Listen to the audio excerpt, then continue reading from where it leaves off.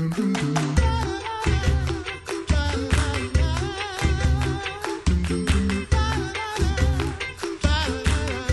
back to the Coffee Hour. I'm Andy Bates. I'm Sarah Gulseth. It is Monday, financial February 24th. I think. Wow. Did you like that? That was good. We're about to get smarter in the studio. I know. I'm really excited.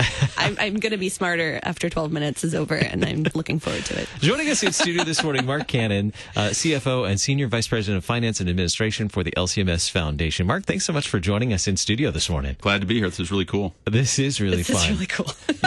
Tell us, what are the duties of the Senior Vice President of Finance and Administration of the LCMS Foundation and CFO? You know, I feel like you're almost making fun of that title there, Andy. I am not, but I did learn what CFO stands for. All this time I thought it was Chief Fun Officer. Well, you could be Chief Fun Officer. Sort of. You know, actually it's fun right now, guys, because the economy's good. But what a CFO does is worries about money, right? Do we have enough? Just like at home.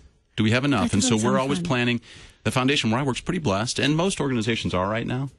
But a CFO mostly worries about, do we have enough money, and tries to be that voice for planning and sort of, you know, we want to stay on budget. Mm-hmm. And so you want a team, but you need a spreadsheet person like myself around to kind of keep things under control. Yeah. I'm very happy that God has blessed certain people with these skill sets, because I am not one of those people. I'm married to one of those people, and you are one of those people that love numbers and spreadsheets and money and all of that. Well, money in a good way. I think so. I think it's true. And Proper use of money. You know, I think for these roles, again, it's right now when you can say we can add some people maybe in our work, or maybe we can all take a vacation, or maybe you see more donations happening for capital campaigns. A lot of churches are doing capital campaigns right now. Yeah. So yeah, when you're in that role, often it's either really stressful and it's really hard, or maybe you have to decide how you're going to spend those funds that you have. Sure. How did you end up in this role? What prepared you for this work to be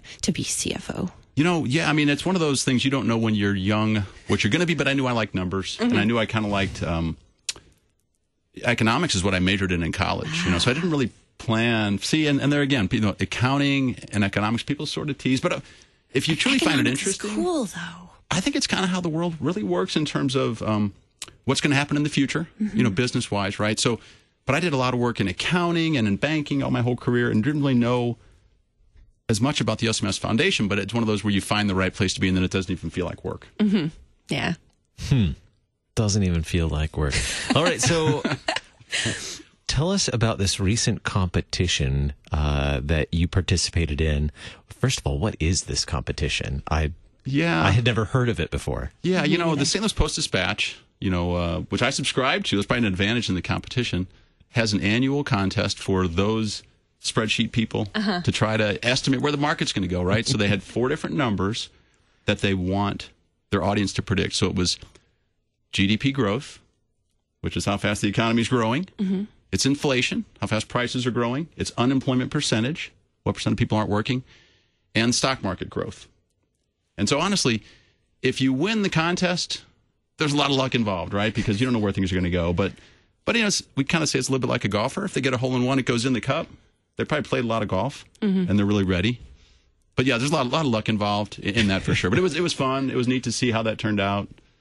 And it's an annual contest they do at the Post-Dispatch. What prompted you to enter? Was this the first time you had entered? I think the second, and one of the people on my team, you know, we at the foundation, where I work here at the church, we do 2 things for the church. We help donors to think about their estate plan and how they can be generous when they pass away and support their church or ministries like KFUO. And we help ministries to invest and think about how to be long-term thinking and maybe use funds that they have toward long-term stewardship. So what prompted it was we have one person who just talks to ministries about investing, and he every year says, hey, you guys should invest it to the team at the foundation. You guys should enter this contest. And so he always does, and so it was sort of last minute that way. So how much research, like what did you actually have to do to actually enter the contest? I mean, someone like me, I just throw out some numbers and hope for the best, but I wouldn't actually know what I'm doing. You, I'm assuming, I really can't even guess how many jelly beans are in the jar. Right, I know, but you, I mean, you know what you're doing with this. Yeah, it's still a guess though. You know, it's like guessing anything else. I mean, it's a number, but you know, in ways, if you're into it, you're researching constantly. You're always reading about it and thinking about it and waiting for the chance to, you know, get lucky and maybe get it right. But you're always researching and paying attention to where markets are going. Get an opinion, you know. But it's important, like in our work, that the last thing we want to do is try to predict markets. We really don't. We try to hire professionals for that. So we don't, necessarily try to say, is Apple overpriced or not? I may have an opinion, but it's too hard to beat the pros. And so, but yeah, you're always preparing and thinking about it. And when this is just a contest. It's just a chance to try to test your skills. And there were maybe 80 people that entered locally. Wow. And there's some I didn't know around town. Yeah. So it's nice to get those emails or a message on Facebook that says congratulations. Yeah. From peers. Yeah. What other types of professionals were you up against in this competition? What were you ready? Like, did you go in all fired up and ready to go? Yeah. It was people from the banking and investment industry, really, people that follow financial markets. And this is a good city for that. With Edward Jones, with the Federal Reserve here in St. Louis, Wells Fargo. It's a hub for financial management. So there's a lot of stiff competition out there. But again, there's a lot of good fortune in how things actually turn out to actually win that. It is kind of like the jelly beans in some ways. You look and you have a gut feeling. So how did you place in this competition? You won. I did. For calendar 2019, I took first place. Yeah. Post-dispatch. Round of I know. applause. I feel like we need a mascot. I know. Did you get a T-shirt or something? I did. Oh, you did? I did. That is awesome. Sweet. Do you wear it proudly? Well, the T-shirt says Stanley and Gloria, though. I got it from the Post-Dispatch, and it was sort of a couple things for that's St. Louis. They had Stanley and Gloria, Yeah. and a puzzle, and one more thing. That is so great. It's so St. Louis, too. That is, for the folks outside of St. Louis, it probably... Like, what are you even talking about doesn't right make now? much sense. True. So, first of all, very proud to have, the champion. a champion. And if we had a mascot, what would it be like when we compete in this? When you compete each year? You could say it could be like Warren Buffett, maybe like an investor. How can now that we have a champion in the house? I mean, we've always had a champion in the house, but how can you use these skills, if I might even say mad skills, how can they be used in service to the church as well? You talked about this a little bit Definitely. already, but how do you use these skills to serve the church? Definitely. The foundation where I work is a great example of that, Andy. There's 54 people at the foundation. It's always a team effort. And so when these things happen, it's great to get a little bit of attention.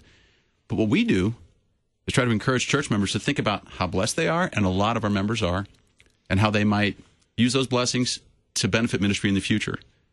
And so there's really two things that we do at the foundation where I work that really work this way. One is to make an estate gift.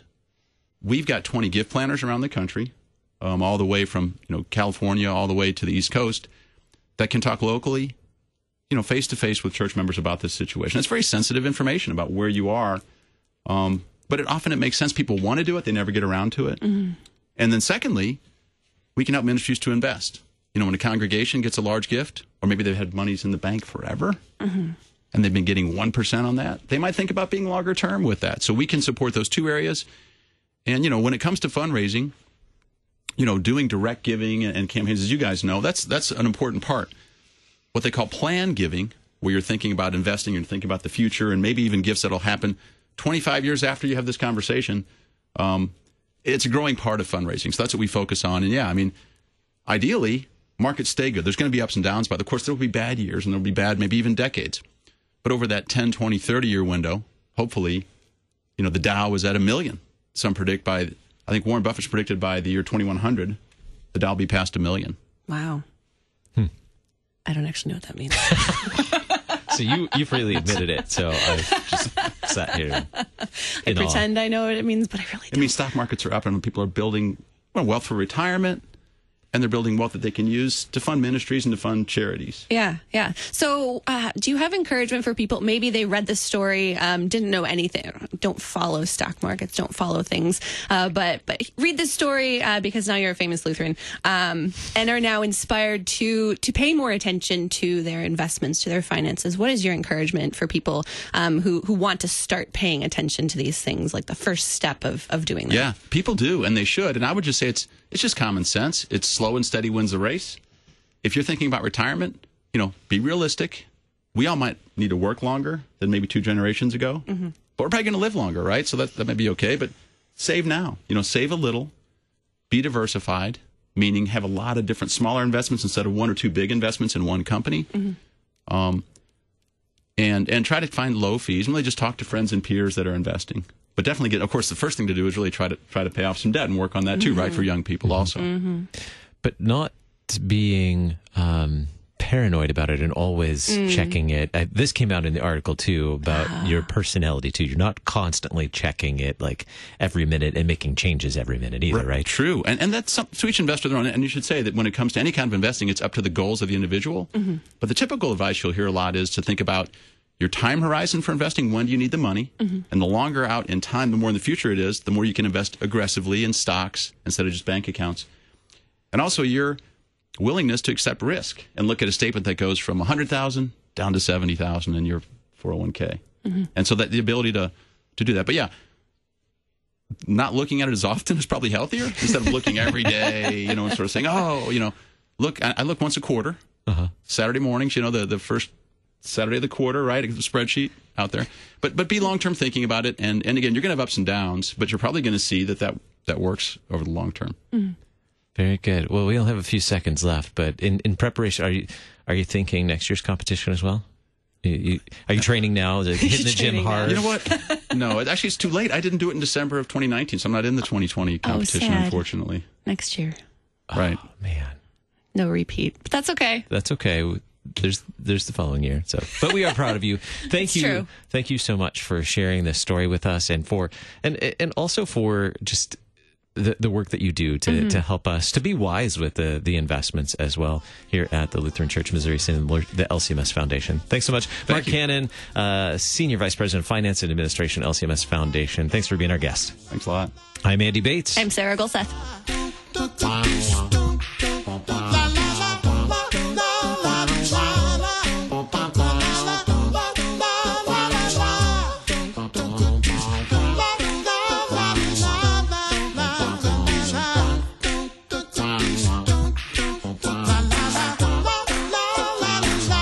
The Coffee Hour with Andy and Sarah is a production of KFUO. To support the Coffee Hour and KFUO Radio, visit KFUO.org. You can also text KFUO to 41444 or send an email to gifts@KFUO.org. And you can call us at 800-844-0524. KFUO. Christ for you, anytime, anywhere.